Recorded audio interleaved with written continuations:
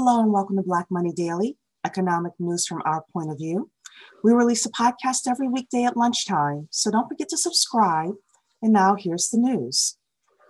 Unemployment claims are down. The number of workers receiving and applying for unemployment benefits declined significantly last week, according to the Labor Department. There was a drop of more than 1 million people who filed a continuing claim for state unemployment insurance during the week ending October 10th. Continuing claims are a rough measure of the number of people collecting benefits from week to week. That's good news for U.S. workers and the U.S. economy as thousands of people are returning to work and coming off employment rolls. But this improvement doesn't mean that more than 1 million people went back to work in early October. For example, some people aren't captured because they shifted onto different benefits programs for the longer-term unemployed. Other workers likely dropped out of the labor force altogether, further reducing the number of benefit recipients. Roughly 23 million Americans are collecting some form of unemployment benefits. In September, the jobless rate for Black Americans was 12.1%, as opposed to 7% for whites and 8.9% for Asians. 1 in 4 shoppers are finished holiday shopping. This is based on a survey by LendingTree. The survey, which is used to gauge consumer sentiment about holiday shopping plans, revealed that 1 in 4 consumers finished their shopping as early as the first week of October. This indicates that the virus-related economic downturn hasn't stopped all shoppers from digging into their wallets this season.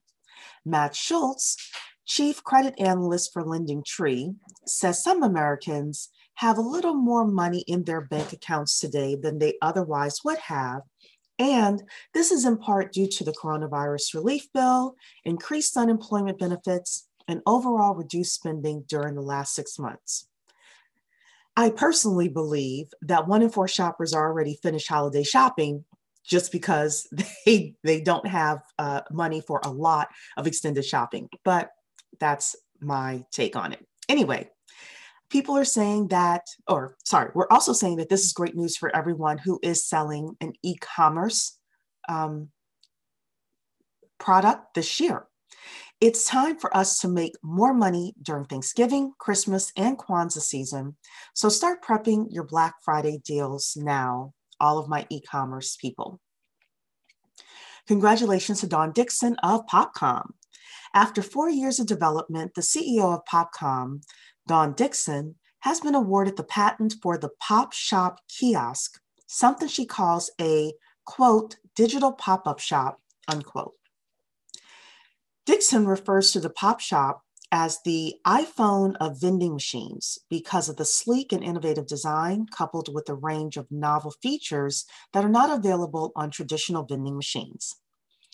This feature set includes exterior cameras to anonymously collect customer data, including age, gender, emotion, and engagement.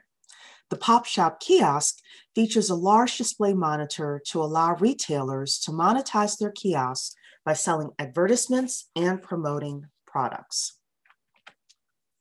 Today's show is sponsored by the 10K Project, and we have an upcoming event, Meet the Revenue Doctor, on Friday, October 23rd at 1:30 p.m. Eastern Time. You can visit the10kproject.com to register. There is no charge to attend. Sony Pictures has promoted a Black woman named Nicole Brown to be the president of TriStar Pictures, extending her contract with the studio to continue oversight of the specialty label. Last year, Brown was appointed to head TriStar Pictures as executive vice president.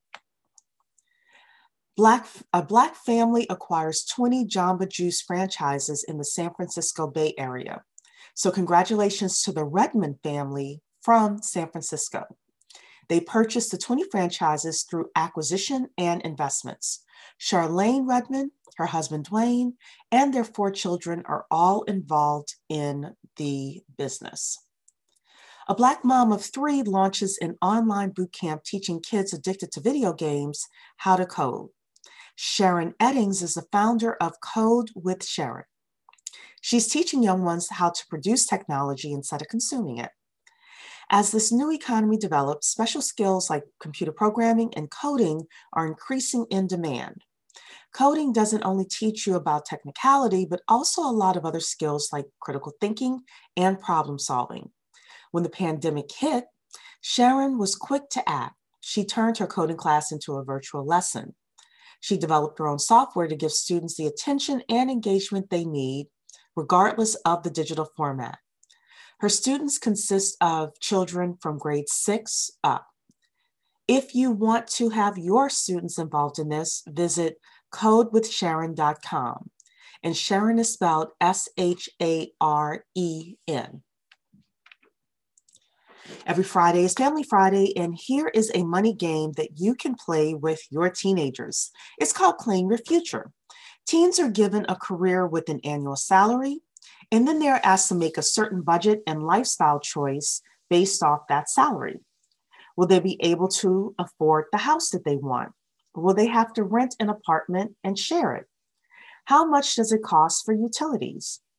Is their basic career choice enough to sustain their organic food tastes, or are they better off eating quote unquote basic food?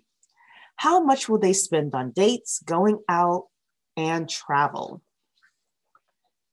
I think that's a great game to teach your teenagers and even ones that are younger than that. So that's today's podcast. We'd love to hear your comments. And don't forget to rate, comment, subscribe, and tell a friend or two about Black Money Daily.